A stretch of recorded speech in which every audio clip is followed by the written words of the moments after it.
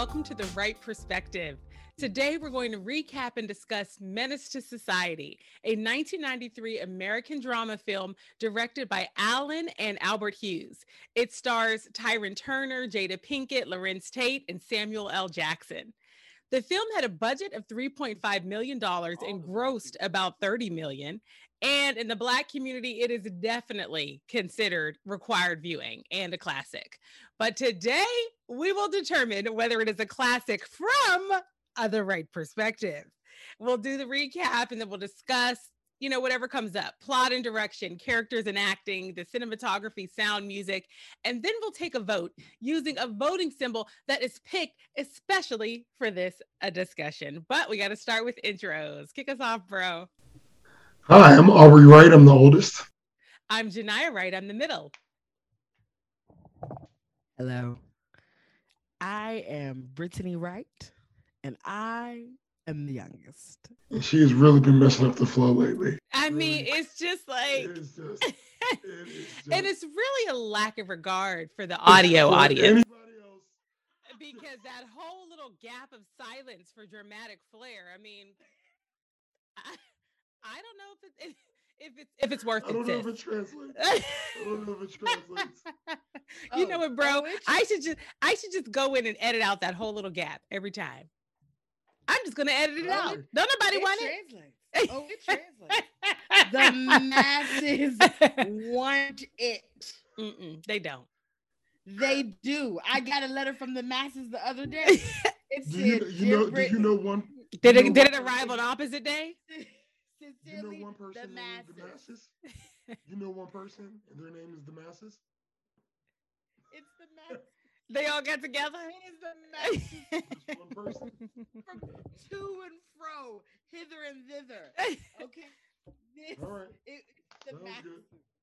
Good. All right. Well, good to know. Good to know. Oh my gosh. Y'all can just see it's been a long road with this one. This one's high maintenance. Okay. Y'all, did y'all think about a voting symbol for this movie? Not until this moment. I totally forgot I was supposed to come up with one. Well, before we even do that then, bro, Britt had some homework from the last episode. Do you remember this? I absolutely do. And it's so funny because I really wanted to send the video clip, but I said no. I'm gonna see if she does her homework. Bro, can you recap the homework for the audience?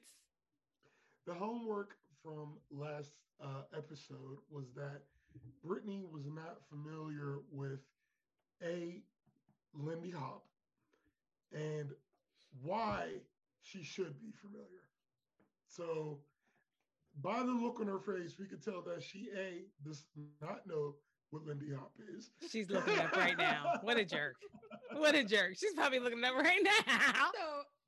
No, honestly, I did do it. I did do it because I did watch, what was it? Hell's a Blazing. Did I say it wrong? Hell's a Poppin'? Hell's a Poppin'. Hell's doing something. I know that. And I watched that YouTube video. You watched the clip? I watched the clip. Hell's a Blazing is a gospel song, probably. Oh. Or the name of a sermon, or the name of every sermon. Listen. Yeah. So you did watch the Hell's a Poppin' clip? I did watch the Hell's a Poppin' clip, and I understood, but here's the bad part. I could not remember that dance scene that we were talking about and Singing in the Rain. I knew what we were talking about, and I said, okay, I see where this is coming from. But I could not remember verbatim that dancing. Well, yeah, I mean, it's. I'm sure it's a lot heavier in my brain. Like I said, it was just my one thing that I felt was a little appropriated. But it was the big scene. Yeah. When he was describing in the dream scene of what they were going to do. The visualization. Right. The visualization. So I know that dance form.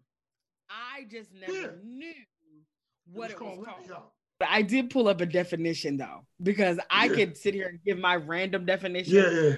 actual definition, when you Google it, is a Lindy Hop is an American dance which was born in the African American communities in Harlem, New York City in 1928 and has evolved since then. It was very popular during the swing era of the late 1930s and the early 1940s. Mhm. But when I was watching it, I loved it. I just love yeah. that is like It just looks like so when much you're fun. adding, I mean, yes, that's you're fun adding dancing. in dance. It's Yeah. you're adding in dance and you're also adding in acrobatics. Like it's like you're tired at the end of this night. Like you think twerking makes you tired. No. Throwing your partner into the air and across the room and running over in time to catch them. Like that. My question is, do men of today have the upper body strength that's required for this kind of dance? Do you have the dexterity for that type of dance? No, I do not. Yeah, so, I don't. Okay. Then. First of all, I can answer that. That's no, number one. I don't. But All y'all, right. we should get to let's Menace get to on Society. Let's get on it. A+ sis on your homework. A+. And Britt, we need to give Aubrey a homework assignment at some point because he be handing them out. He be handing them out. And it's going to be dramatic too. Oh yeah, it's going to be really tricky. That would involve Aubrey not being down, and it'll be interesting. To see that Okay. Well, we see where you're not. Yeah. It'll be That's recorded now. That arrogance was just recorded. Everyone, the world would know it. Okay. And when I'm proven wrong, I have no problem eating my humble pie. All right, so we'll well, I gotta say, when it comes down to voting symbols for this show, there are a couple of things that were pretty obvious as contenders. And in Brit, the whole time, I was just thinking, I know exactly what Brittany's going to put forward for this. Bro, I know you were thinking it too. I don't know. I don't have one. I don't have one. Okay. I would think was obvious for Britt. I don't have one. Okay, I have one. I tell you what I am looking forward to is my Genia. Well, I will. I have three. Okay. Right. So okay. I just connected with. You figured with Brittany. Yeah. Yes, I just connected. Okay. All right, go ahead. Yeah. So the first one is the VHS tape. A VHS tape. Okay. That is obviously it is very important to this movie. It's important because it is a recording of the moment in Kane's life, the main character, where everything changed. Everything changed. And so it is for the movie important, but also just in general, a recording of any moment is to me so important because this movie is about how one decision, one instant can change everything. And that's really a takeaway for life. I mean, it's like, every single thing we do impacts everything else that is to come. And so it is just about taking ownership of your decisions. But a VHS tape, like a recording of a moment, is just a great symbol of not just this movie, but just how important it is to be present and aware as you're kind of making decisions, because the implications ripple forever. I gotta say, Janai, you're starting off pretty strong. Yes! You're starting off pretty strong. I really feel like you should stop. Yeah, I mean, honestly, no. You don't want the others. I want to hear them. The other two.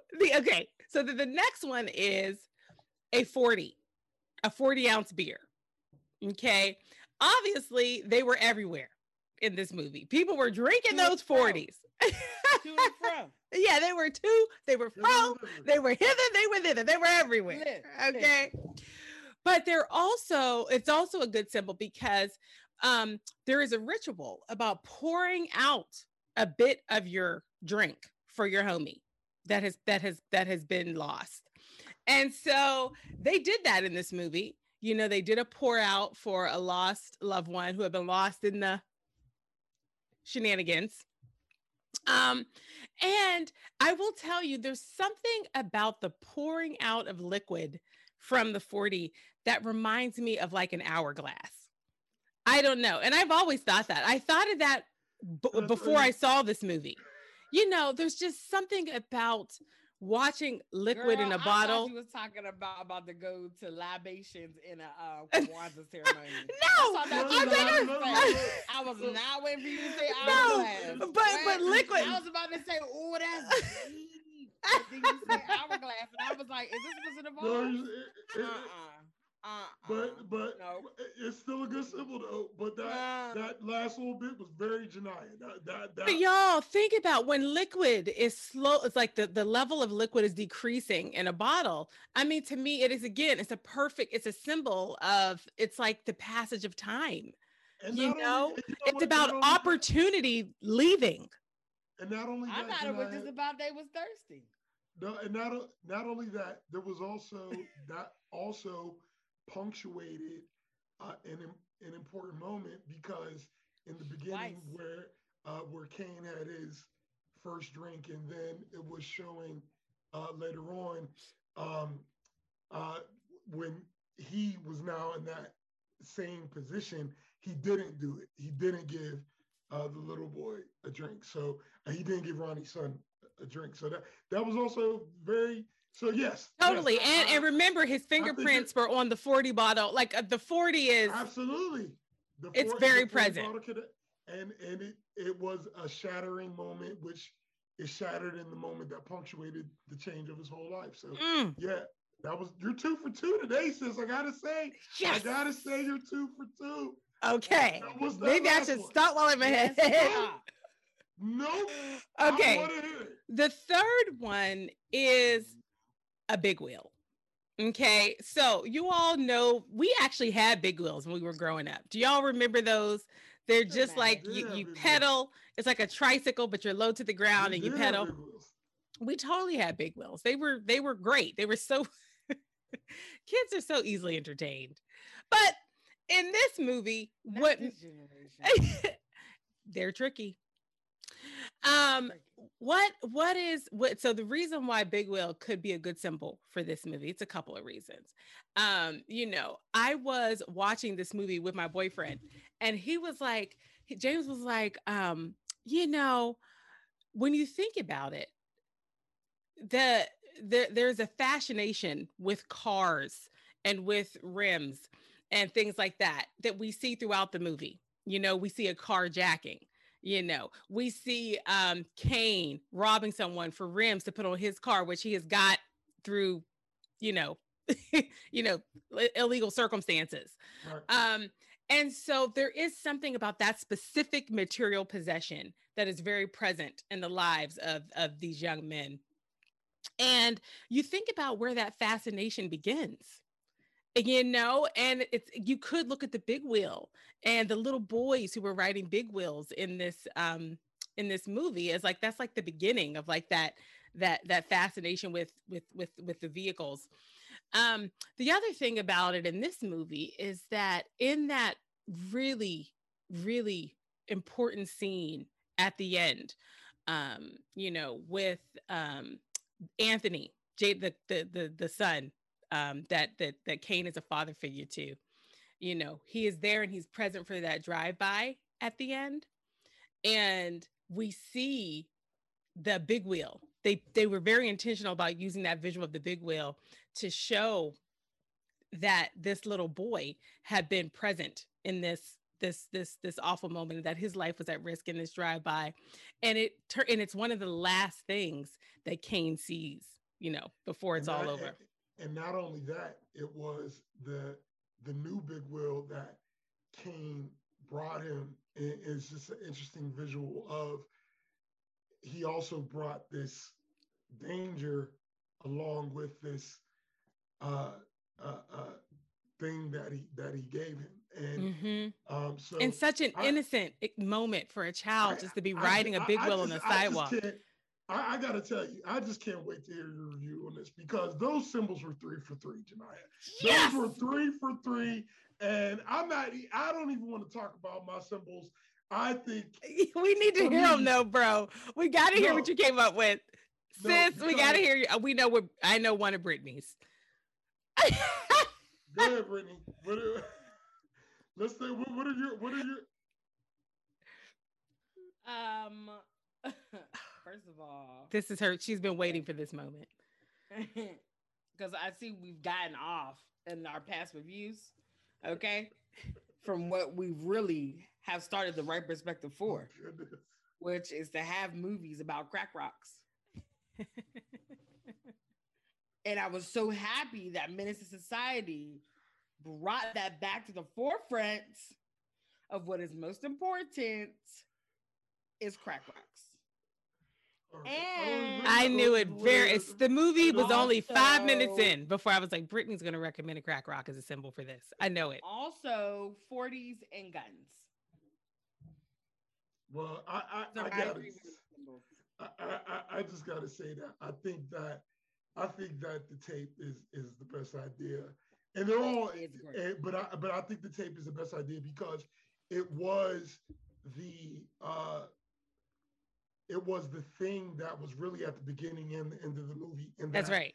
What was because at the end, even when they showed O-Dog getting arrested, it was because of the tape.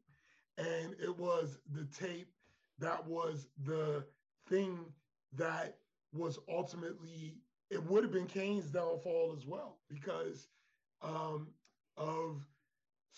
because Kane pistol whipped Chauncey, who in turn sent the tape, which was Chauncey's downfall as well as O-Dog's downfall, and it all came back to the tape. But it also represented O-Dog's just him not caring. Yeah. Him just his reckless abandon towards this whole circumstance, which ultimately ended up in the tragedy of the whole entire circumstance. So I think that is the best idea, and I think we should. And not only that, if we get extracted even further, that is how Menace propagated through the community in the because people definitely saw it in the theater, but Menace as a tape was one of the staples of a movie collection throughout. Bro, you just locked it up. That's it. That's it, because this is the VHS tape. I mean, then you just added another layer, bro. Yes. Yeah. A VHS tape with a crack rock sitting on top of it. Oh, that's know what the sad thing that was is, too far. The sad thing is we can't really argue with Brittany about a crack rock being a possible symbol, because crack was definitely. Oh, it was very present. It was very present. So that's the sad thing, is that we can't really argue with her. I was disappointed that it was going to be a valid recommendation of hers this time. That's where I mean, I held back from recommending it for Singing in the Rain because we all knew crack was all up and through that music. All right. So we're moving on to the recap now, because I see. So let's go to the recap. Let's go to the recap. We're moving on. Because Brittany really is quite a frustration. But okay, so recap of the movie, and listen, our listeners, y'all know we're spoilers are a mug. I feel like I'm obligated to say they're coming, but this is a recap podcast, a discussion. We go in deep. But since Genia is the last Black person in America to have watched Menace Society, we should be good with that. So the only person that was vulnerable was me in the whole world, in the masses. Got it. All right. And I've now seen it. So the movie opens with the main character, Kane, who's played by Tyrin Turner, and he's actually narrating the whole film. So the whole film, we hear his voice narrating. So the movie opens with Kane and his friend O-Dog, who's played by Larenz Tate. They're in a convenience store in 1993, which is actually the same year the movie was released. And they were buying 40s. And the owners of the store, an Asian man and woman, were following them around and making snide remarks. And O-Dog ends up completely overreacting and killing the couple, and robbing the store. They leave fingerprints everywhere. Yeah, no. But O-Dog at least has enough sense to get the videotape, okay, from the security camera. Unfortunately, he does not have enough sense to destroy the videotape. And that does come back to bite them in the end, bite them in the butt later on. But you feel especially bad for Kane in this scene because he had nothing to do with the murders or the robbery. Okay. But again, he was present and his fingerprints were everywhere, just like O-Dog's. Okay. And we come to find out that this event actually happened at the beginning of the summer after Kane's senior year of high school. And we do get a flashback, though we get a very important flashback where the movie gives us an opportunity to go back to Kane's childhood and see how he made his way to this situation and to this lifestyle. And we learned that he grew up in, and frankly still lives in, Watts, which is a neighborhood in South Los Angeles. His father, played by Samuel Jackson, was a drug dealer who routinely engaged in drug dealer exploits in front of Kane. Okay. In fact, he killed people in front of his little son. He taught Kane how to mix and deal drugs, and he actually fed the drug addiction of Kane's mother, who was played by Candy Alexander. I love her, even as a drug-riddled woman. I just love her. So good. She's so good. But the father was feeding her addiction and physically abusing her. We actually see a moment where Kane is just a little boy, maybe like 4 or 5. He comes out of his bedroom, in his home one evening to a house full of drug dealers and users. And then he wanders out into the back porch and he ends up, hanging out there with the drug dealers, the adults. And he asks for a sip of beer and someone gives him a sip. Then he handles a gun.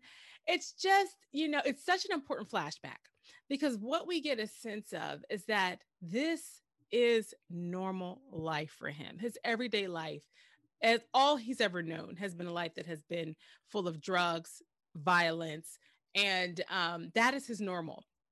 And so then when we come back to current day, and again, we're in that he's just graduated from, high school. It's that summer after.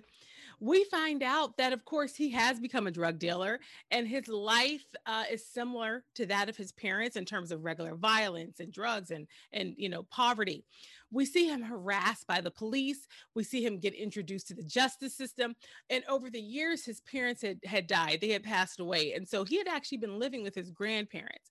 Now, they are a spiritual, loving couple, and they are doing the best they can to raise Kane.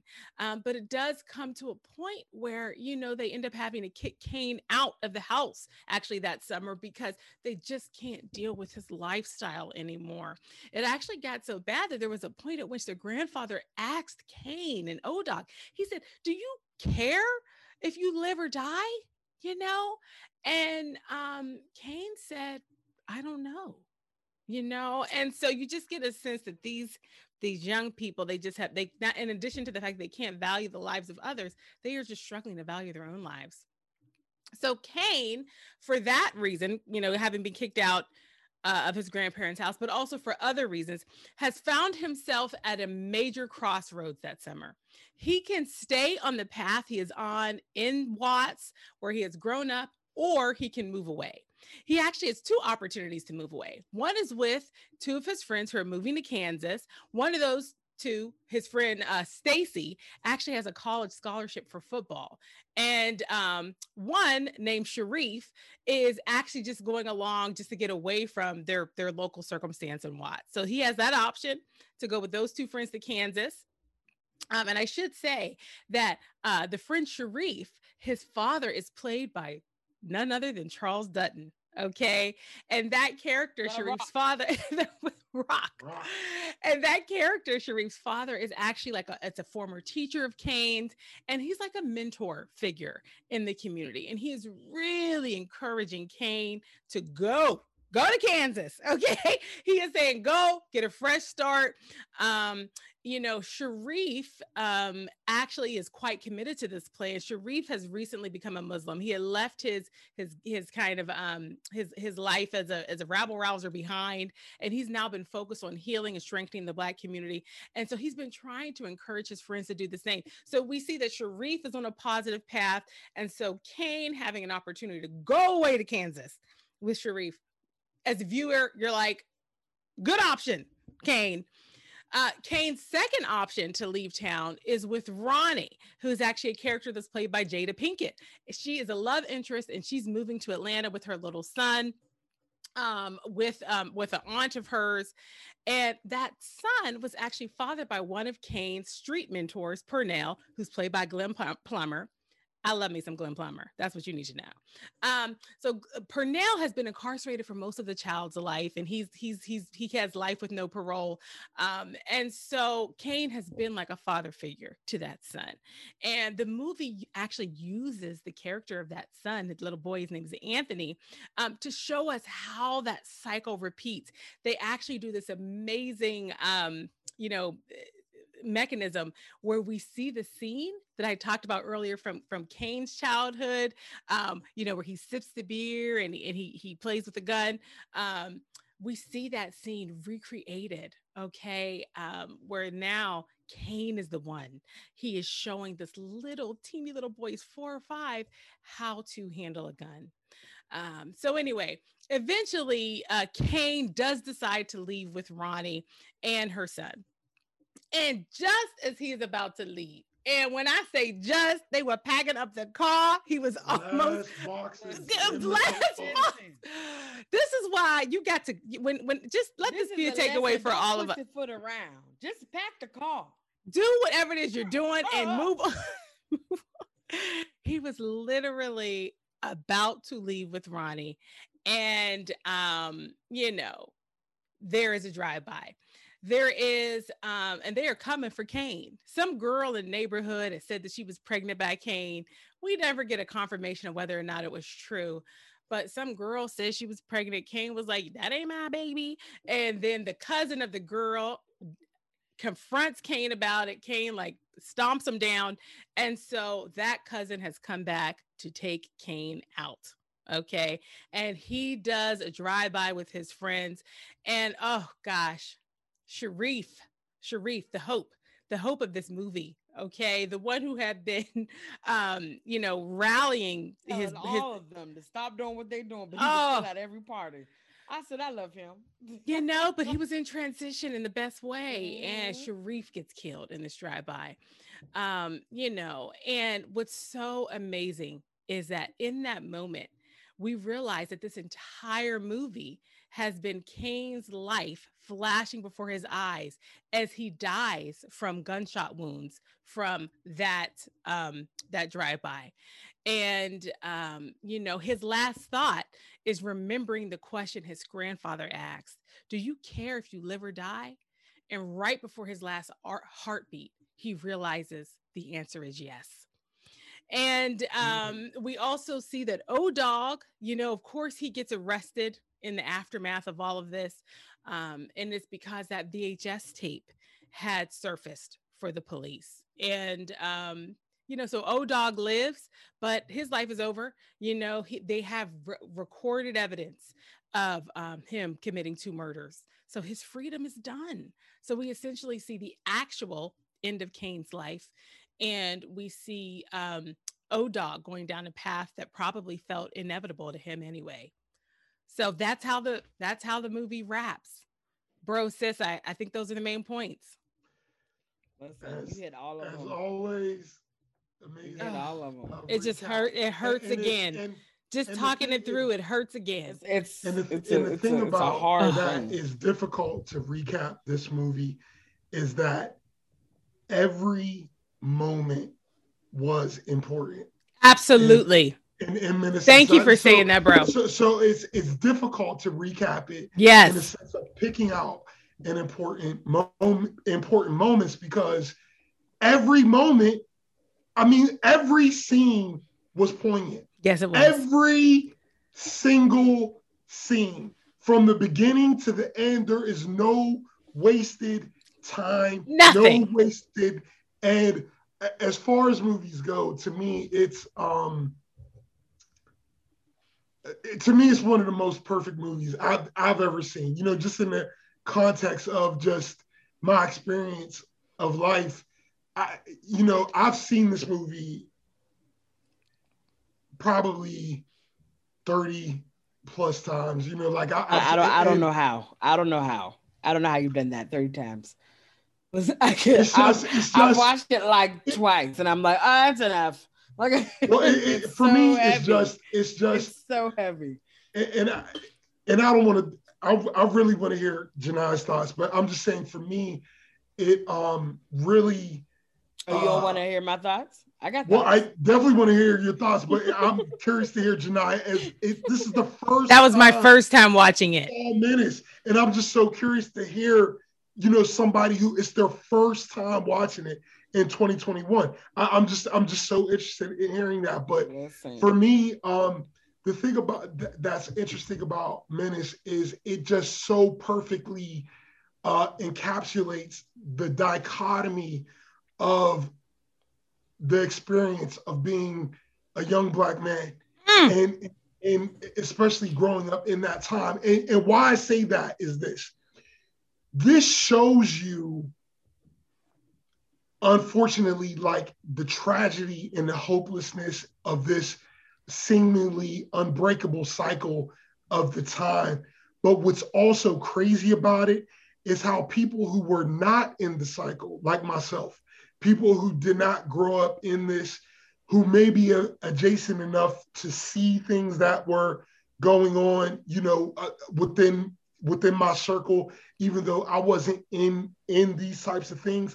But it also showed how we still idolize it on a certain level, because the fact of the matter is that Menace to Society soundtrack is one of my favorite collections of music of all times. And just hearing, even back then, I was a staunch, East Coast rock fan. And that soundtrack is largely West Coast based, obviously, because of where the movie is. Where the movie is, LA, yeah. Of where the movie is based. And that MCA, who was in it? Who was in it? Was also in it. MC8, Too Short, Yo-Yo. Those were all actual rappers that had small parts in the movie. In the movie, and his part one, he was a major character in that movie. But the point I'm trying to make is that it's also interesting that this movie was really trying to show, or it showed, not trying, it showed the tragedy and the hopelessness of this circumstance, but at the same time, the way that the characters idolized these drug dealers and people who were bucking the system on some level, even though we can recognize what the movie was trying to say, we still subconsciously or consciously idolized these characters on a certain level. Just like when another movie that we should do at some point is Scarface. And everybody I'll put on the list. Yeah. Everybody loves Scarface, but Scarface dies at the end.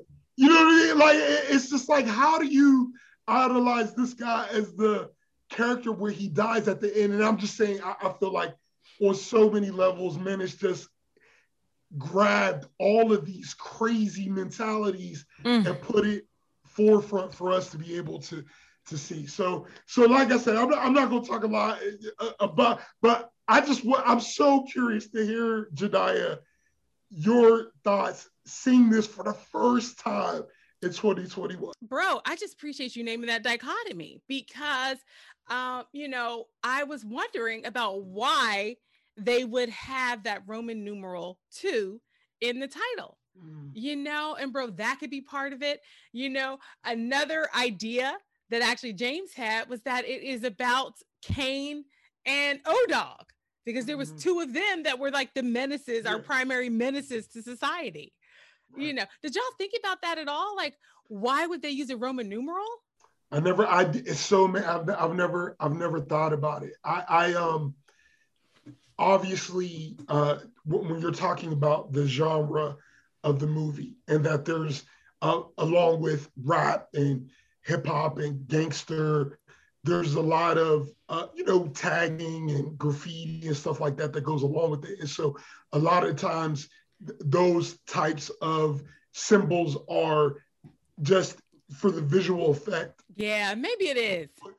Put in there. But, but at the same time, art is for the person who's viewing it. So I don't think that taking away, even if that wasn't the original intent, I think adding different layers, it's okay. Yeah.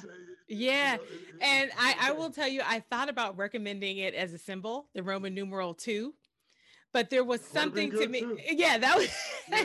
But bro, I couldn't get to the kind of explanation you just came to. Yeah. But bro, I mean, I love that. I love that. Well, to answer your question, like I have lived in shame for so long because I took so long to see this movie. This is one of those movies where it's like, Me and Brittany have always loved you. We haven't shamed you about it. We've always loved you through it all. Many people, for many reasons, have told me that my Black card has been in a precarious state. People have said it for years, but this was one of the reasons why. This is one of those reasons where I always felt like, yeah, that's whack. Why haven't I seen this movie? So, and there's so many movies, but this one in particular. So I will say part of the reason I never saw it, well, part of it is that I think I just missed it. I still don't know how I just missed all of this stuff while it was happening when we were growing up. But I think the other thing about it is like, I just struggle with the imagery of like, and it's a reality and I know it, but I get so angry when I think about the presence of drugs and guns in the Black community. And I carry that anger with me. It's so raw all the time that when I watch these kinds of movies, I'm always just worried, like, am I going to walk away having had an experience that helps me productively to process all of this? Or is it just going to be one of those situations where we're just seeing Black men get shot, Black dead bodies in the streets, drugs amok, without having a meaningful and productive conversation? I struggle with, sometimes the imagery that just almost to me kind of worships this very real aspect of who we are as Black Americans. But I got to tell you, I thought this movie was a very productive emotional experience for me. I have to say, I thought that it was like, gosh, I had such an opportunity to understand this community and to understand, just some of the writing, some of the dialogue. There was a point where, again, the grandfather in his futile, like trying to get these young men to like value your lives. And he's like using religion, saying, this is not the plan that God has for you. Oh, and there's this scene where O-Dog and Kane are talking to the grandfather. And listen, we got like the white Jesus above the couch in the Last Supper, and the grandfather's just like trying to minister to them. And O-Dog says, I just don't think, actually, I think I might have made a note about it. O-Dog says, essentially, he's like, God must not care too much about, he said, I don't think God really cares too much about us, or he wouldn't have put us here. I mean, look where we stay at. It's all fucked up. It's messed up around here, And so there were just so many opportunities for us to understand that people, these characters weren't just having these experiences. They were grappling with, the why. They were grappling with the why. And they were constantly asking questions about, is it even possible to thrive? Or are we out here just to survive? How can we value life when this is the life that we've been given? Everything around us is saying life isn't valuable. So when you say life is valuable, how am I supposed to process that? So I would just say, like, if I were to just summarize my overall reaction, I was grateful for the way this movie was written, and I was grateful for the way that it was portrayed, because there was so much depth. And as much as it is like that story of, you disrespected me, so now I got to kill you. Oh, someone killed or disrespected my homie, so now I got to kill or disrespect you. Yeah. Oh, someone killed or disrespected my homie, so now I got to get, like, that vicious cycle was just playing out in generations and over generations. But at the same time, we were watching the characters struggle with why it was happening. And that's what I needed, bro. So I got to say, I had a much better experience in watching it than I thought I would. And I would watch it again. I really would. I could see how you could watch this movie 30 times, because I just thought they did such a good job of, like, giving us well-rounded characters, you know. And sis, this was your second time seeing it. Well, I did want to ask Brittany, because Brittany has, the way she described her experience with the movie, I think a lot of people have had, in the sense that she said that when I was asking her about it, she said, I've seen it. I've seen it on BET. I've seen it. Which is going to be an edited version, right? Like, if you see it on TV, it's not going to be. Right. But I've seen it, but I've seen, like, parts of it a lot, which translates into seeing the movie several times. Actually, if you've seen, I've seen the middle 5 times and the beginning 5 times, and 5 times. So if we put it all together, I've seen it, several times actually. But in watching it all the way through unedited, I was just curious, did that change your view or experience of this movie? Well, I will tell you that we always know that my mind goes past whatever we're watching, right? Makes it hard to watch the movie when I start thinking about other stuff. So it was good to watch it, and to watch it the whole way through, but it was also hard because these neighborhoods still exist. They are, and then many of them may not exist because right now of gentrification. So they're just being ran over. They're being demolished, and then something else is being built in its place. And so watching it, I just was thinking of other things.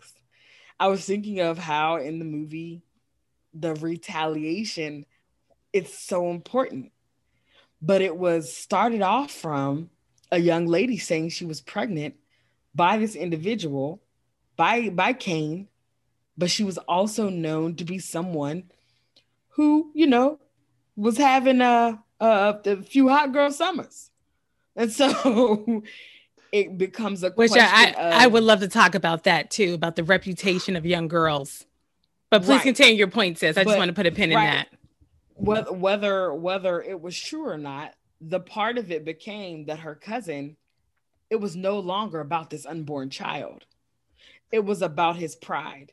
And it was about feeling disrespected.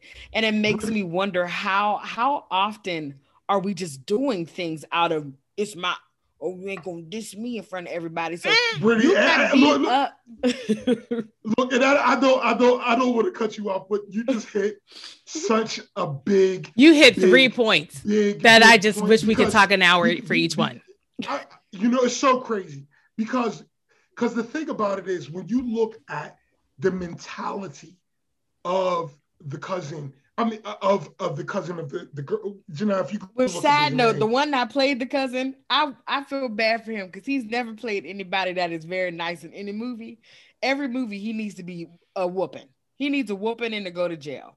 Every movie he's in. We can just let's just say the guy that ended up killing Cain. Let's just call him that. The guy who ended up killing Cain, when you look at, I feel like his mentality, and just like Brittany said, first of all, he's the one who came to Cain and in this way. and he didn't come to him. He was the cousin of the woman that Kane supposedly impregnated. Now I'm gonna tell you this. I don't think it was okay. Her name was Lena or Elena and Alina. And then Alina's cousin. Alina's cousin. Mm-hmm. It's listed as Alina's cousin. Yes, it is. I mean, he Kane actually said his name in his last thoughts. I can't remember. But I can't remember. But anyway, I'm about to find him right now. But the point I'm trying to make is that first of all, he didn't go to have a productive conversation with Tate about this. He went in a very combative way that could only have a response of Kane either looking weak or responding in force, which again pushed him in this situation where his real name is Samuel Monroe Jr. Right, but if you could find, I'm sure his name is somewhere because Kane said his name in the movie. I'm about to look him up. But anyway, but he approached Kane in a way that Kane couldn't even.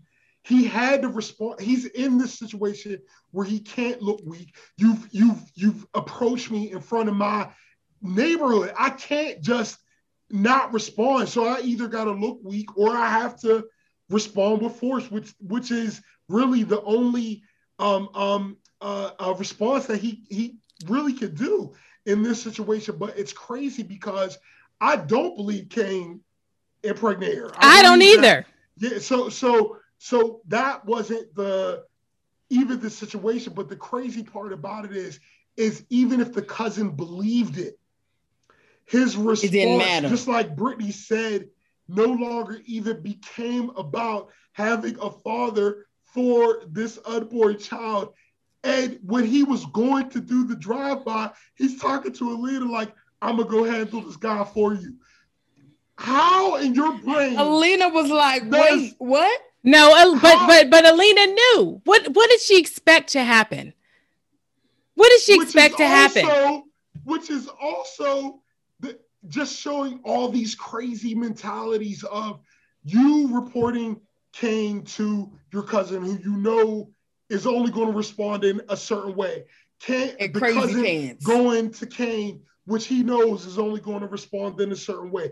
Kane responding to the cousin, which he knew. He even said, I knew I was going to have to encounter him again, but I didn't think he was going to come back like this blasting, soon. Like, you know, this soon and in this over response. And the cousin, no, just like Brittany said, this is not even about the child anymore. No. Just responding. Because the child is going to be fatherless. Now the child's going to be fatherless. And we're going to. And guess what? He's going to end up being uncle-less or second cousin-less too, because you know that Kane and O-Dog's people are now going to go after him.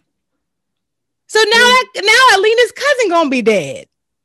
And, you know, or you know, it's just there was just bro. And there's something you said. It's a vicious cycle. It's a vicious cycle, bro. You said though that he had no choice.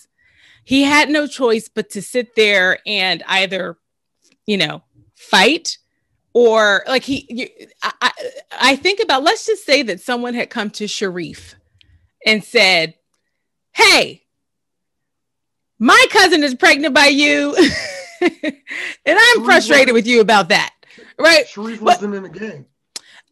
That's actually a really interesting point. I don't think any of them were in gangs. They never said gang names. I think they were just the game. Oh, the game. Okay, but Sharif had previously been in the game. But he wasn't in the game. He wasn't in the game. Moment. But I appreciate what you're saying, bro. The general point is though that you do have a choice.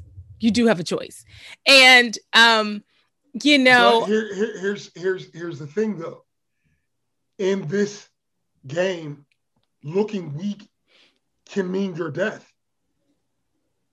So it's like yes, he has a choice, but this is the neighborhood that he deals in. This is the neighborhood that he has to maintain territory. You're right. So there are people watching, and if somebody sees him back down from somebody approaching you in your own hood, but bro, doesn't he have an opportunity to show a level of restraint. He could have really not backed down, held the line, and beat him up or something without beating him and stomping him as bad as he did. That's what I'm saying. I'm saying that all of this lives on the spectrum. And see, you're speaking from a rationale that's not in that part of the mindset when individuals are in this type of environment. Like, yeah, Sharif is there, but you even see how they treat Sharif and Ronnie, and it is it's almost like when a parent is like, I don't want you to do the same thing as me. Like, do as I say and not as I do. And so you always see these even in these type of movies where the hood is like, there's a couple people we're going to protect. Get out of here. And let them, that's right. And I'm going to protect you at all costs. So I'm not going to let you do this. I'm going to make sure you're going to Kansas. I'm going to, because even when Sharif and Kane got shot, you really see O-Dog grieving Sharif first. You see O-Dog you were getting out. He wasn't in the game. He wasn't in the game. And look, that part right there, I'm just saying that part right there. I'm sorry, I didn't, but I'm just saying that part, just like Brittany said, he wasn't even in the game. And I just wanted to punctuate that point because this movie wasn't a movie that had a realistic ending. You see what I'm saying? Yeah. Like, cause like most movies, because even Boys he would have gotten in the car in the van and drove away, or at least just in time. Look, somebody would have like Boys in the Hood, which is I think a very realistic depiction, but at the end, we had them making it to Atlanta, to college, making it to college. The innocent people actually kind of made it out, but that's not how it always happens. And what I'm saying is because of this questionable circumstance at best of this girl saying that Kane got her pregnant, not only did Kane get shot, which Kane was in the game, we also see Sharif, who's not only not in the game, but has been actively trying to pull people out of the game. Still, and can I just say, I was so, and this tells you how sad, I was so happy Anthony, the little boy, did not die in that scene.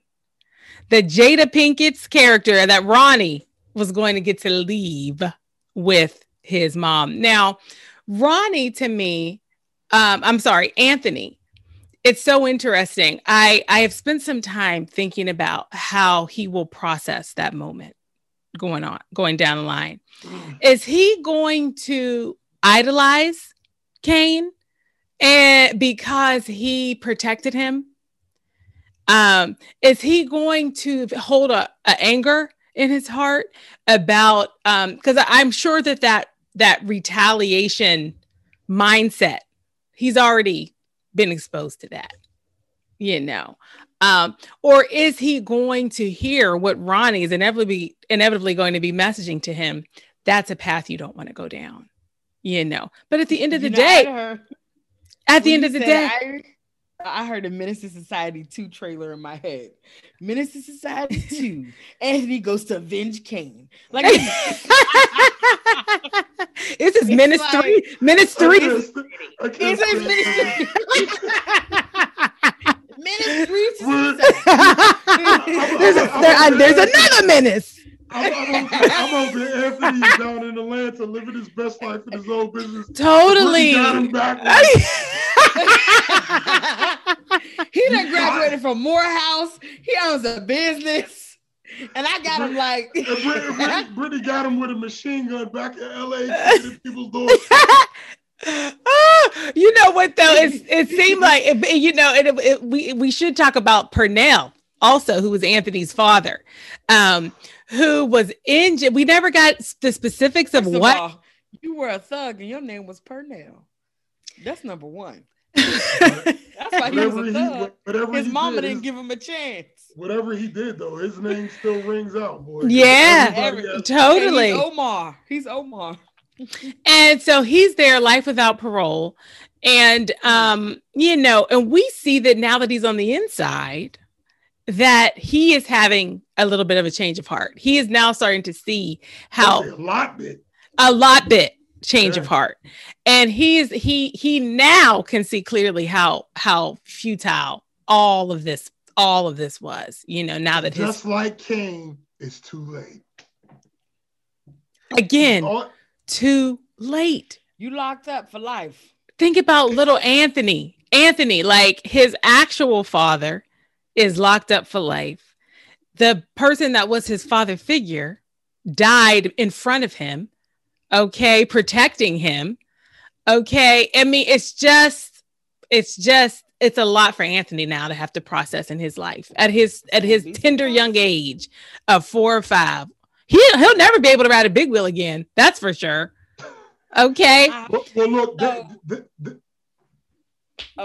There's something I did want to bring up before we get too far away from it, which is the beginning of the movie. Mm-hmm. That starts off the whole thing. Which, what's his name? That sent the movie to the police officers. Chauncey. Thank you. Snitches get stitches. Okay. I was like, who does that? You live in the hood, but you're not even going by hood code. Anyway, but the question becomes then, what is hood code? But whatever. That's another conversation for another day. And so the beginning of that movie, the movie came out in 93. Mm-hmm. But in 1991, there was the killing in real life of Latasha Harlins in Los Angeles. And so by a Chinese store owner. And I wonder, I don't know, right? Because I didn't do any of that like research, but were the directors and the writers of the show, the something brothers, were they thinking, thank you, the Hughes brothers, were they being reminiscent of, I knew they was related. Were they being reminiscent of what happened in this case? Because the riots that happened were in 1992, coming off the back of Rodney King, this Latasha Harlins situation, like all of that was happening. Well, I'm sure it was informed by the times and the reality. They pulled because even in the beginning of the movie, they were showing the riots in the 60s. So all of everything in this movie was pulled from real life experience. Absolutely. It was all sure. And when you're also watching, and I just love how they showed the parallels and even showed them trying to break the cycle. So for example, when you got the beginning, when Cain was given his first drink, and when Cain saw his father shooting the other guy, shooting the guy over him owing him some money, and Cain being showed being put in this place where the mother wasn't even trying to keep him away from the drugs because she herself was a drug addict. And then we see Anthony going through these same circumstances of, when it was a time for him to get his first drink, Cain actually stopped it. But when it came time for Cain to show him how to use the gun, he did show Anthony how to use the gun, just like he was shown how to use the gun when he was younger. But Cain got to see his father shoot somebody, but Anthony saw Cain pistol whip Chauncey. So Anthony saw his father figure in a violent act absolutely against someone. Anthony didn't see Cain saw his father eventually shot what I don't know if he saw him, but his father was eventually shot and killed. Yeah. And even as much as Ronnie was trying so hard to pull Anthony out of this situation, she still wasn't able to have him escape seeing that exact same thing. And the foreshadowing of him asking, is Kane going to die? And she's saying no. I truly believe that it's left for our interpretation, that I think that Ronnie ended up getting out and that she ended up being okay. But the thing I love about the movie is it left that to our interpretation. Because realistically, yes, I could think of it that way, but honestly, I could see Brittany's a sequel too. Because the thing is that she told Anthony that Kane wasn't going to die, but Kane died. So how did that impact even him seeing the word of what she says? Yeah, we don't know what kind of neighborhood they were moving to in Atlanta. We don't know how far from the cycle are they actually getting. Wherever you go, there you are. I mean, we created a scenario because we knew she was going to have meaningful income. We know her philosophy was get away from this. And so we were sure that she was going to try her best to remove her son from that situation. But we don't know how successful she would ultimately be at doing that. We didn't have enough information. But to make sure, I just wanted to finish that one point, was that some of the parallels between the Latasha Harlan story and the movie, she was shot over a drink. And in the movie, the argument was about get these 40s and get out. Like, this was, just this walking around the store, all these different things, which so many people, Black people, can have a conversation about, because the majority of us have been there. Like, just that conversation. But this is part of the reason why everything that everyone is saying is part of the reason why, for me, I could not watch this movie more than once or twice, or more than several clips at a time, because for me, it is heavy, and I cannot continue to watch this over and over again, because it becomes a situation where it's like, I don't want to see this all the time. I don't want to see this often. And even you can turn on television stations like BET and see these movies all the time, because they are deemed classics. They are deemed all these things. They're important in the Black community. Mm-hmm. They're important. But the question then becomes, where is the narrative of the other things that are coming out that we're completely showing all the time? Like, what else are we? And that's why the other stories are so important as well, because I can't imagine watching this all the time. But then this is some people's lives every day. But even just where it comes from, even where it starts, oh dog, why are you so angry? And what has happened in your life that has caused you to be this type of person? It's interesting that you said anger, because it's like is it anger? I mean, I'm not going to say it isn't anger, but I was kind of summarizing it in my mind as a disregard for life. I mean, it plays out in these moments of like ego, and I'm angry now because you've threatened my ego and you've hurt my pride, so I'm going to kill you or fight you or get my friends, we're going to come get you. And but I have really just thought of it as, gosh, it really comes down to not valuing your own life in a way that you would minimize harm to yourself, and the possibility for harm. And then it's like a low value of life, for others. It's like it's almost, it goes back to what you were talking about before. It's that, because you actually named it before.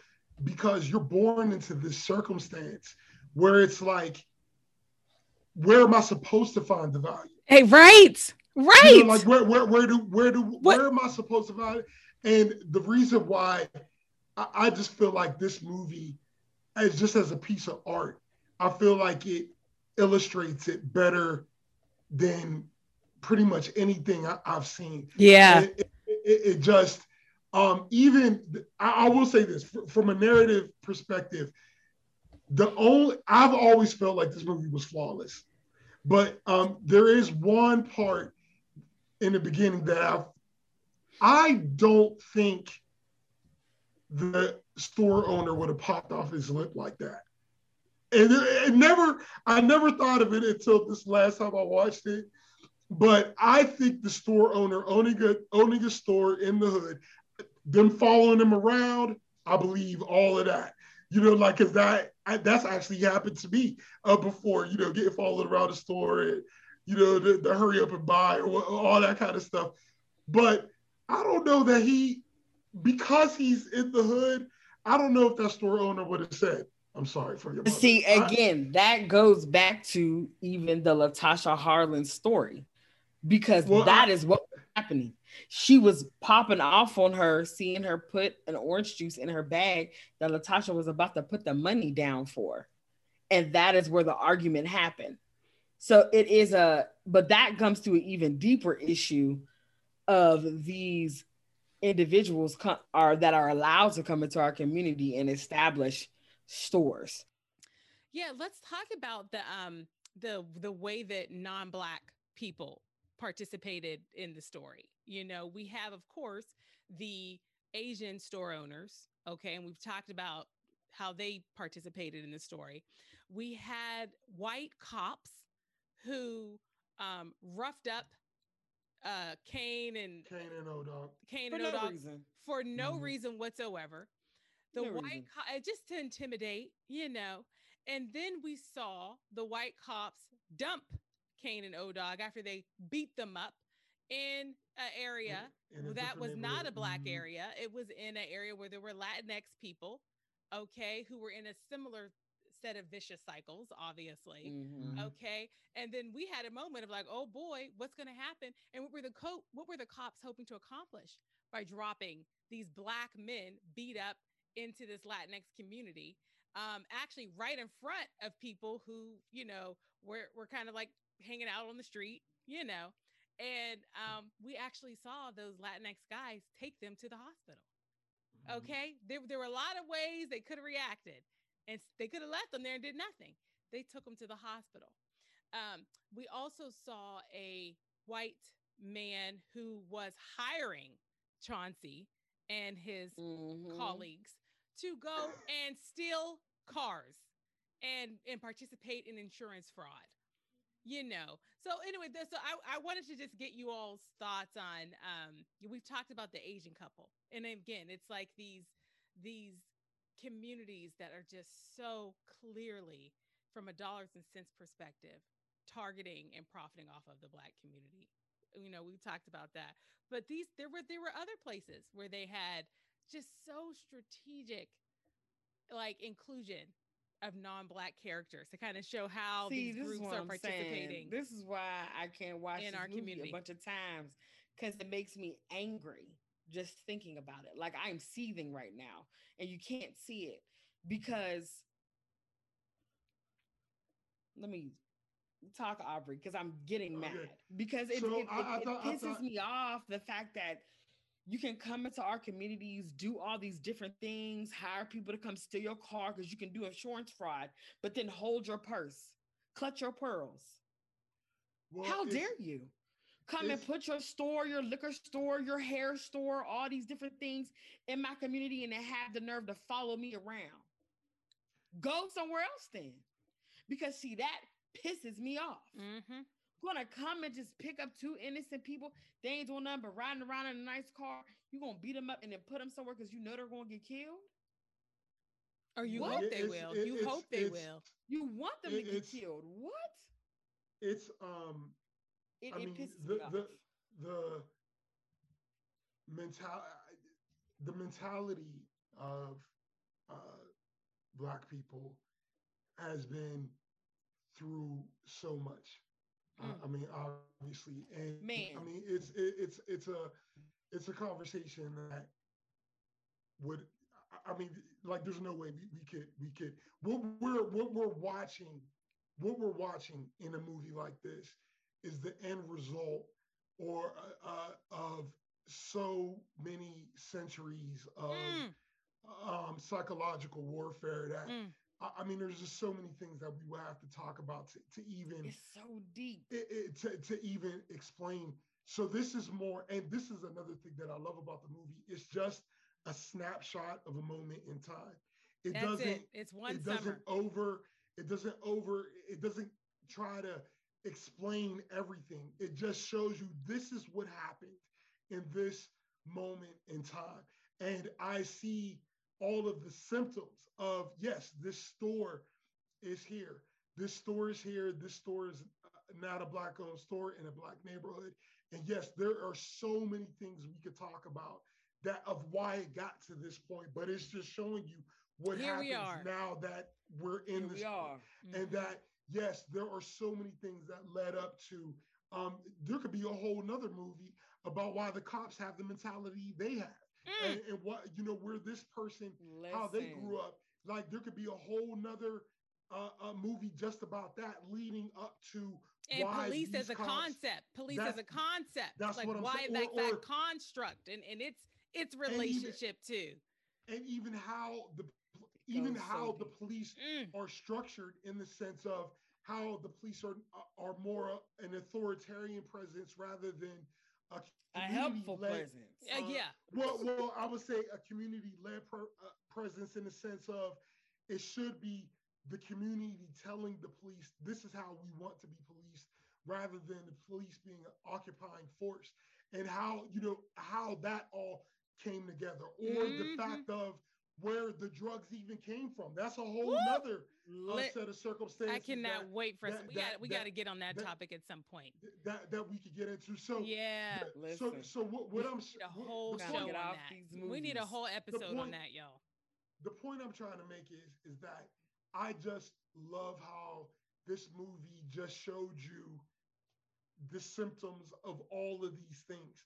And what it does is it creates conversations where you could go explore all of these themes further, but it does it in such an impactful way that I think that even though we talked about the dichotomy of, because look, there were everybody loved O Dog. You know, like if I'm being honest, We relate to him. We know him. everybody loved O Dog in that, and even being people who were not in this circumstance at all, the way I dressed, the music I listened to were all reminiscent of these types of characters. And I it's think it's just, important to name in your point, bro, that these were high school students in this movie. oh, I These mean, were not that- grown Teens. adults. These are teens. These were teens. These were they weren't. Kane had just turned 18. O Dog was still a minor. he Like was these were still kids. a minor.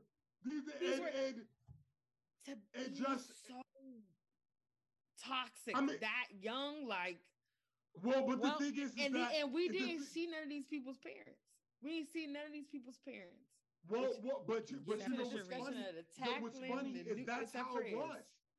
That's how it was because there are plenty of people that I knew personally who their parents were just not a presence in what you know in the day to day. Like if you knew us, you knew our parents.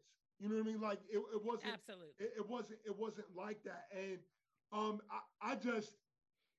I just feel like grabbing because if you asked me at the time, were these mentalities wrong? I would have said yes, but I still had a Menace to Society, you know, tape in my Walkman. I still had a flannel shirt on like O Dog. I still had Dickie pants and Timberland boots. Like, And you know, and one thing that is so important, and bro, I just love the way you named it. Like there are so many things that created the complexities that these young men were dealing with. But at the end of the day, they were dealing with them. They just were. It's like it doesn't like however we got here. However we got there, we're here. We're here. And I just gotta navigate it the way I can. And Brittany's raw anger. And thank you, Brittany. I mean, we're all feeling it, sis. I thank you for naming it. But you reminded me, sis, and then what you just shared, bro, reminded me of something that Sharif's father, the Charles Dutton character, said.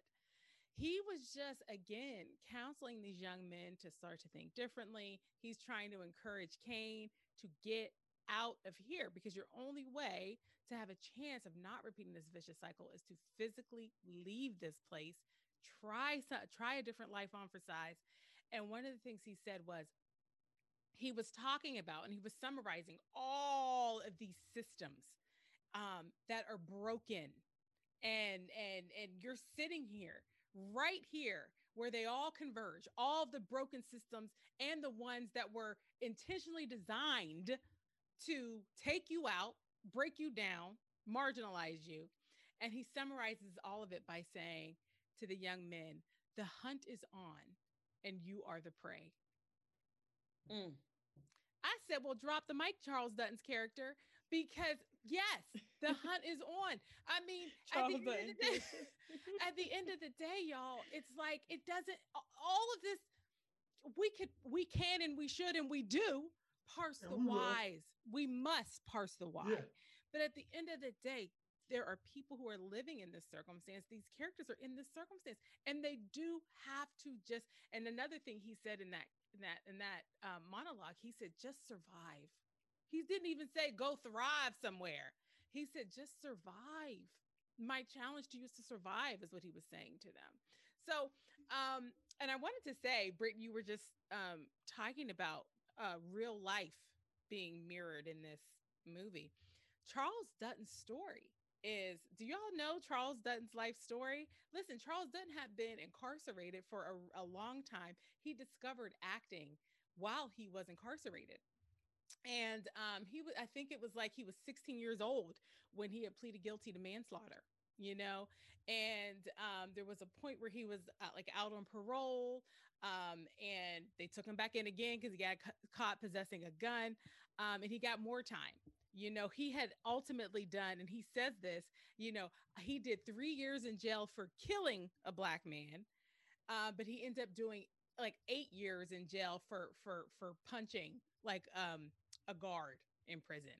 So do you see, just fighting with a white man, he ended up getting 8 years of time, killed a Black man as a minor, and got 3 years. So anyway, so Charles Dutton as a man was bringing to this character and to this story of survive, young man. Survive, young man. He's bringing into that character his own story of surviving, And so I was so happy that he was cast, first of all, because he's just amazing. But second of all, because he was hopefully, I mean, we're hoping that Anthony turns it around, gets out the cycle. But it was evidence that it doesn't matter. You're the prey. You are. Everything is coming for you. But if you have an opportunity to turn it around, take it. You got to. Because and that it's possible. It is possible to turn around. Charles Dutton's life is evidence of that. So Charles Dutton, the man, I actually would love to hear him reflect on preparing for that role, being that particular character. Can I ask something? Was it based on what you're talking about right now? I just want to piggyback off of that. There are so many actors in this movie who ended up having notable careers. Yes, indeed. Except for Tyrin Turner, which is interesting to me because this movie, especially in our community, is part of the fabric. Like, there are so many quotable, like, my friends and I quote this movie till this day. Like, there's so many big careers that, think about when you said the movie was $3.5 million, the whole budget, where many of these actors command more than that for their salary. Absolutely. Now, for their individual part. And I just wonder why, the main lead, like, why didn't his career take off? I've never researched it. They probably kept picturing him with all that blood coming out of his mouth. All right. Well, once again, it looks gross. Brittany's semi. It looks so gross. Once again, Brittany, I'm gonna fly up to come. It was so gross. A book of the flight. It was so gross. But bro, I thank you for naming it. Listen, Hughes brothers, if this is what it looks like, I don't want to see it. Y'all, in real life ever. Bro, I am so happy you named the casting, bro, because there were a couple of people here. We got to just say their names, okay? So James Pickens, who got killed by Samuel L. Jackson in the movie. Look, y'all, think about him on Grey's Anatomy now. Name. Yeah. Also, I could not remember his name. Also, from Martin, Brother Man from the Fifth Floor, Reginald Ballard, he was in there. Okay. And then Brittany from your favorite movie. Definitely Larenz Tate. But Britt, from your favorite movie, Baps, did you notice he was in there? Yes. Okay. His name is Anthony Johnson, the guy from Baps. Anyway, there were just so many. Yeah. And then, of course, Larenz Tate. Come on. Jada Pinkett, all those names. Samuel Jackson. Those ones we already know named. Those ones. Y'all, did y'all know? And actually, I'm just going to pose it as a question instead of actually just answering it as I pose the question. Do you know who was originally intended to play Sharif? I don't. Oh, Tupac. Tupac! Right? Yeah, I didn't know that. And it didn't work out because Tupac didn't want the character to be solely a positive. Right. He didn't want it to be a solely positive influence. He wanted the character to also have a violent streak. He didn't want the character to be fully redemptive. And so that's actually why he ended up falling out with the directors of the movie and not being in the movie. But Tupac would have been a part of this cast and he would have played that character Sharif, who, again, frankly, was our heart in this movie. And just in terms of we were holding on to him as someone we thought, we thought he was going to make it out. Well, the other thing on the casting, y'all, Jada Pinkett. So, bro, you were talking about this movie being perfect. And y'all know, I love Jada Pinkett. I swear as I do. But I was so confused by her in this movie, that character. I couldn't understand how she had a 5-year-old son with Purnell. And I felt like she was too young or something. There was something in her dialogue where she was talking to Kane, and she was referencing what Purnell was like before he got into the life.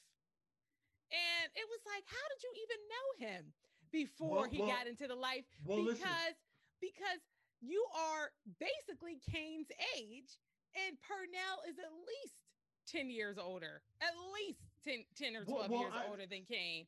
I couldn't understand the timing. Well, I'm going to tell you, for me, I've always felt like Ronnie was maybe 3 years older than Kane. I felt like she was probably 21. She was in college. Yeah, she had okay. So, I felt like she. But okay. But what she I'm would saying have is, to be 25 to make this no, storyline. I didn't think she needed to be that. I felt like she might have got knocked up around 13, 14. Okay. 13, 14, 15, around there, and that Purnell could easily be 22, 23, knocking up a 15-year-old. I don't feel like that is I don't feel like that's. You think about it. I feel like that was actually a realistic depiction. You're right. Of the timelines that would go on. And there were 22-year-olds at my prom.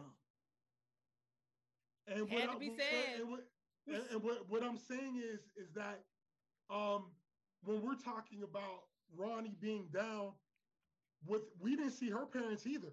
So for her to be We sure didn't. down as a 13-year-old. We saw kids drinking at 6, Yes, we 5 did. years old. Yes, So we by did, the bro. time she's 13, she could have been a In it. down A part grown woman. of the crew. And Yeah. just realized that, once she got pregnant, she just wanted something different for her child. So that part of the story just made more sense to me than And bro, I really appreciate you saying that because we did not see her family, and except we heard about an aunt that was moving away, but we didn't see her family. She was that's right. alone in the house That's what I'm with her saying. son. But we also, and we started to talk about it earlier. We didn't really dig in. This was a movie about black men, and black boys. But there were also women characters that were so important in this movie. I was literally about to ask that question. And y'all, what y'all think about the black women? I'll run through a couple, but I would love to just get your thoughts and reactions. We have Ronnie, of course, as you just said. It looks like she is someone who, like Sharif, was turning it around. Okay. We had Kane's mom, who we didn't get to see her turn it around. She died of an overdose, okay, and was a drug addict. We saw Kane's grandmother, who was definitely a force of like, get out the life, young men, okay. We saw there were some girls who were hanging out with Kane and his contemporaries that were very much in it.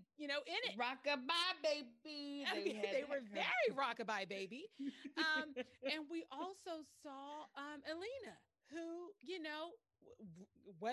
we'll never know, was it true? Was she actually a person that slept around, or has she been assigned that, I will just say, growing up, there were a lot of girls that we thought that they were those chicks. But And there I also look back were now, those chicks. many were, but some were not. Okay. Some were not, but some were, so we don't know. But some were not, but we don't know. We don't know. So the movie did an amazing job of also, without a whole lot of dialogue. We didn't hear a lot from these women, with the exception of Ronnie, but their presence was real, and it was enough for you to kind of understand how women were participating in all of this. What were you about to say about it, sis, about the women? Oh, it was just really just naming that they were there, but also looking at the complexity of Ronnie's character. At some point, she was in love with Purnell, and they had this child, but her being devastated at the point of, you saw that I made life changes to make sure that I was providing for our child a better life.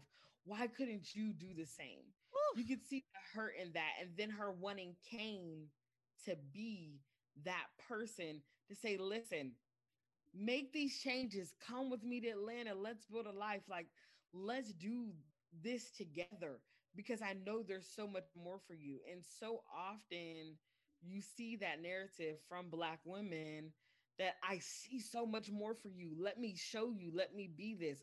But you also, in the same breath, have the I'm pregnant, it's yours. Girl, y'all had sex like last week. How? What? Like, did you really get an EPT? I'm so...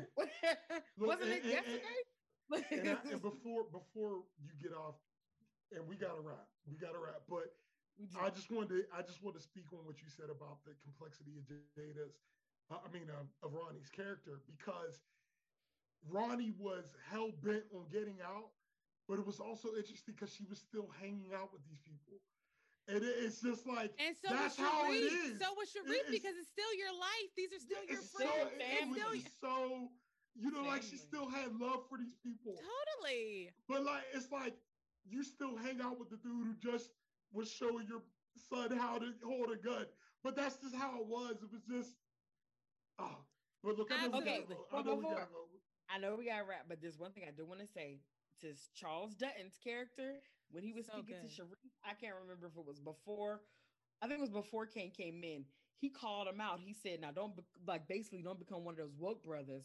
And then I see you walking around with a white woman. Yep. Don't go to Kansas and bring back a white woman. That's right. That's right. I said, okay, Hughes brothers. They didn't waste a line of dialogue. They didn't waste a line of dialogue, because this is something that happens often, that many Black men and Black women become woke to the point where you have woke up out of our community all together. You woke up in another land. And so, and this is not like saying like, oh my God, don't do that. But it's just it was making that point like, listen, don't you go forgetting about us. And Sharif being like, how could I forget about my sisters? You know, how could I forget about Black women?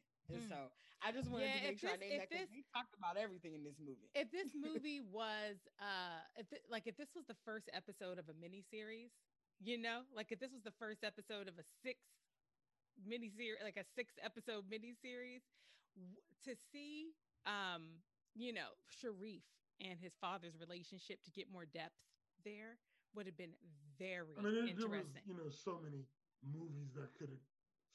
I mean.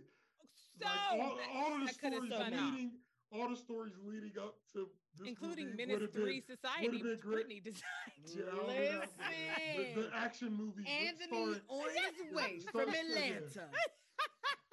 But y'all, we didn't talk about Kane's name. Okay, Kane is like, I mean, of all the names they could have picked, this is like such a clearly biblical name. Do y'all know the story of Cain? Y'all in the Bible. Cain and Abel.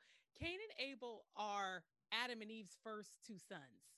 Okay, so this is like the third and fourth humans, according to the Bible, right? And so Cain is the firstborn, and he was a farmer, and his brother Abel was, you know, a shepherd. Okay, and they made sacrifices to God, as you do. All right, but God favored Abel's sacrifices over Cain's sacrifices in the Bible story. And so Cain got jealous and he murdered Abel. And then God's punishment to Cain was he was condemned to wandering, condemned to a life of wandering. Well, I think it wasn't a real good choice of name. Wasn't a real good choice of name for your child in the beginning. I really that is wonderful, but I do think Cain's nickname was just a from cocaine. That they mentioned that, like, you know, they referred to him, they even called him cocaine a couple of times. Like Cain was coming from. So I don't know if there was that. But his name was Cain first, and then his nickname was cocaine. No, his his name is not Cain. That's not his given name? No, that's not his given name. Oh, well now that's complex. That cocaine. What did his mother call him? I thought it was Cain. I thought Cain was his given name. No, everybody called him Cain, but it was. But his mother was giving him a nickname of cocaine at that age. What? I guess it was one of her favorite things. I don't know. But brings me back to the top of the right perspective. That would be interesting. Bro, honestly, I thought Cain was his given name. But even if it was short for cocaine, the story. But the point I'm trying to say is that would be interesting to research. Like that would be interesting to know if that was, you know what I mean? Like yeah. You know, that would be, I mean, there's so much. Yeah, there's so much. And bro, you talked about the soundtrack a little bit. Is there any particular song or a moment from Menace. this? Straight up. I mean, the whole soundtrack, but straight up Menace, like MC8 was one of the first ones that actually, straight up Menace was the title song or the song that was most popular that actually, because a lot of times the soundtrack songs would actually explain the plot points of the movie, and that's what and that's performed by MC8. Exactly. And what I'm saying is that song is just my sister's. But yeah, but something I'm really knowledgeable about. But I'm just saying, like that. Even back then, the names of these songs. Even back then, the interesting thing to me is that how intellectually I just recognize the dichotomy of myself. Yeah. Because I just recognize the whole purpose of these movies were to to show this cycle, not to glorify it. Yep. And at the same time, how much I enjoyed hearing this music. And then MC8 came out with an album shortly after this, which was a gangster album in every sense of the word. And like in all of these songs, he would be talking about how he was in gun battles and got shot, was, you know, taking people with him and everything. And it's just like, man, you know what? It made me really do a lot of self-reflection of what is it within us that, because if I'm being honest about the emotion I feel when I hear this is getting high, absolutely. You know, and of course, and we've been socialized to be worshipful of it. Well, that's the thing. There is socialization, but there is also something innate in us of it's telling our story. Well, what I was going to say is being the strongest, being the best, there's something that speaks to us about being the one who is the leader of the pack and being the strongest of the pack and being willing to die for whatever it is. But what is the line? What is the line? Because a strong black woman. Yeah, I mean, but this we can't just walk around. If we were to like write an academic paper about this movie, which I am sure has been done, it is that hyper masculinity that is what's playing out. You know, it is, you know, the retaliation, that my pride has been hurt. I must even, I'm avenging my sister. I'm avenging my cousin's purity. There was a scene where Harold, Kane's cousin, he's getting carjacked. And the car drives up, so I didn't even want to go there. But car drives up, and they're like, I'm going to paraphrase, "Get out the car, guy." They didn't use those exact words. Like that. And you get on out that vehicle. I'm taking that vehicle from you right now. Get out. But here's the thing. That moment, because of Harold, how Harold said, "Listen, get out the car, Kane," because he basically said, "Listen, I'm not going to just hand this vehicle over. They're demanding it. They're not just going to get it." And so in that instant, the cousin, Harold, was choosing to fight for his pride, to show up in his pride. He felt that was more important than living. And he goes to pull out his gun, and of course, they kill him. And the interesting thing about that is, and the only person who stops to in the moment say this ain't right was Sharif. But what I did, because this is a whole nother piece of the conversation. So is. I know. But what I want to say is that that's one of those moments that, yes, people look at Harold as whatever. He went out like whatever, and they were, on some level, people respect him for it. But what was also interesting is, like, Bill Bellamy, who's also actor and stand-up comedian at the time, he had this great bit where he was talking about that moment, and where he was talking about, like, if that was me and they pulled out a gun, he was like, I would have been gangster all the way up until when they pulled out that gun, and then I would have jumped out and been like, it gets 20 miles to the gallon. Enjoy. And so what I'm saying is that I always just love how it's like, yeah, there are certain points that glorify these hyper-masculine or whatever you want to call body moments, but they also name them so that people can recognize them that, this I'm is not dumb. Yeah, go buy you another car. Right, you saw how easy it was for Kane to get one from the man at the auto place. Like, so that's what made just go get another so one. Good, man. It was just like showing, like, yes, there are these parts that we glorify, but it was at the same time showing the craziness of it. At the same time. And that's why this movie is referenced all the time. And, it continues to be so alive.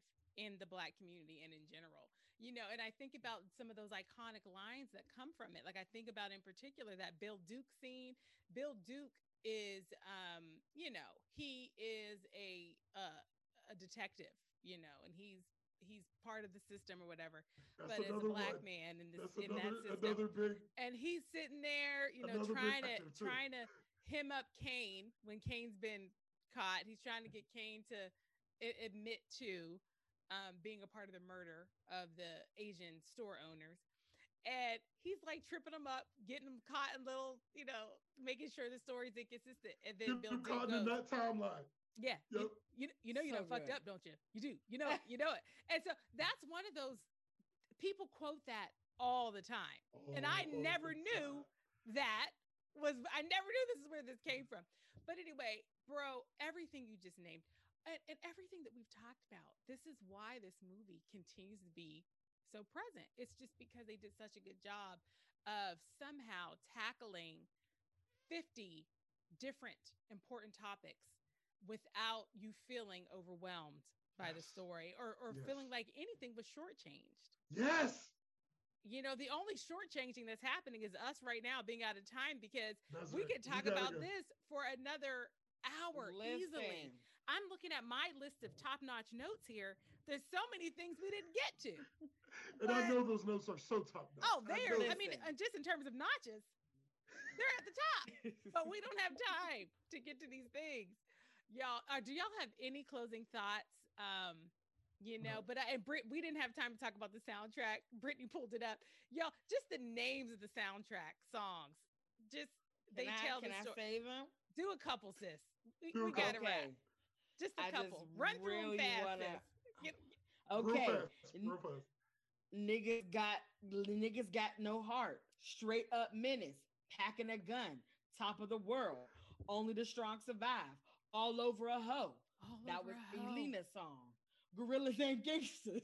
You been played. Lick them motherfuckers. But see, motherfuckers is not spelled the way you think it is. Death becomes you. Unconditional love. P is still free. Stop looking at me. Stop looking at me. Cut fuck with a nigga. Trigger got no heart. Oh my God. And even the names. I can't imagine listening even to the names of the groups. The whole way through. There's a group called the Dangerous Crew. Like what? Like the Cutthroats. Y'all, there's just. It's so much happening. I'm just saying, man, like that soundtrack. That soundtrack so much. It's one of my favorite collections of music. Ms. Kilo. That's one of the people. Yeah. It's one of my favorite collections of music.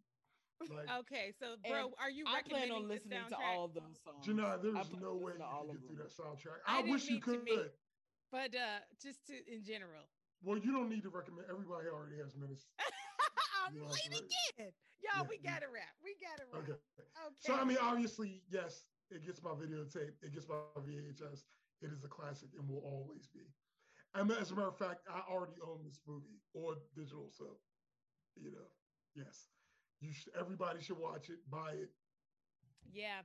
I would also give this movie my VHS tape. And y'all, I always think about how do we bring along future generations of Black people to the story of Black America in a way that is productive. We know, for example, the public schools ain't necessarily telling the story right. And I think about it more often than is productive, frankly. Like, how would we, like a child born now, how would we be able to give them a sense meaningfully of the complexity of what we're dealing with, but give it to them early enough in their lives that they could not just be on what we all consider a positive path, but to be knowledgeable and to understand the burden that we carry and the responsibility. And I think of this movie, like if I was putting together a curriculum, I would include this movie. I think it just does such a great job. And I part of me feels like every Black child when they turn 10 in America should watch this movie And if you're a little boy, you might need to be 8 or 9, frankly. I hate to, like, I don't want children watching this kind of violence, but at the same time, they need to see it. They need to know. Yeah. So that is, not only does this movie get my videotape, I'm adding it to my curriculum of like how to build a Black person in this country that can have the conversation about the complexity of what's happening here. That's good. Well, it definitely gets my videotape. And I'm just going to add on here. Listen, support Black business. Those part of building up our community. So cooperative economics. So in order for some of these things to make sure that there are jobs available and positions available, but with us who care, we got to support us. So. And can we say that this Jada pointed this out. This is our 26th episode, which means we have been doing The Right Perspective for exactly 1 year. Woo! Hey.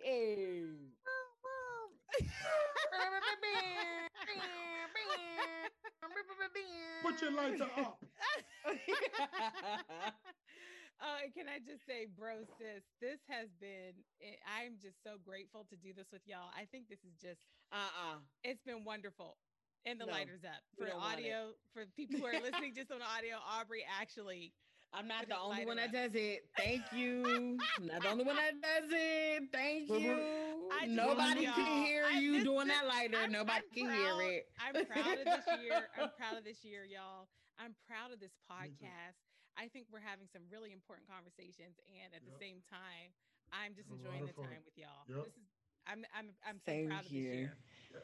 All right. I'm so proud of it too. So Menace to Society is a classic from The Right Perspective. All right. And y'all, for our next episode, we are going back into time. And we are going to look at a movie called Double Indemnity. And it's actually from the 40s. And it is like a crime and court drama. And so it's going to be interesting to watch that after watching Menace to Society. So looking forward to going on that journey, bro. And so I know none of us have seen it. So that's going to be fun. Because that's a rare situation we've had where none of us have seen this. None of us have seen this. A classic from the 40s. Let's get it. All right. Thanks for joining us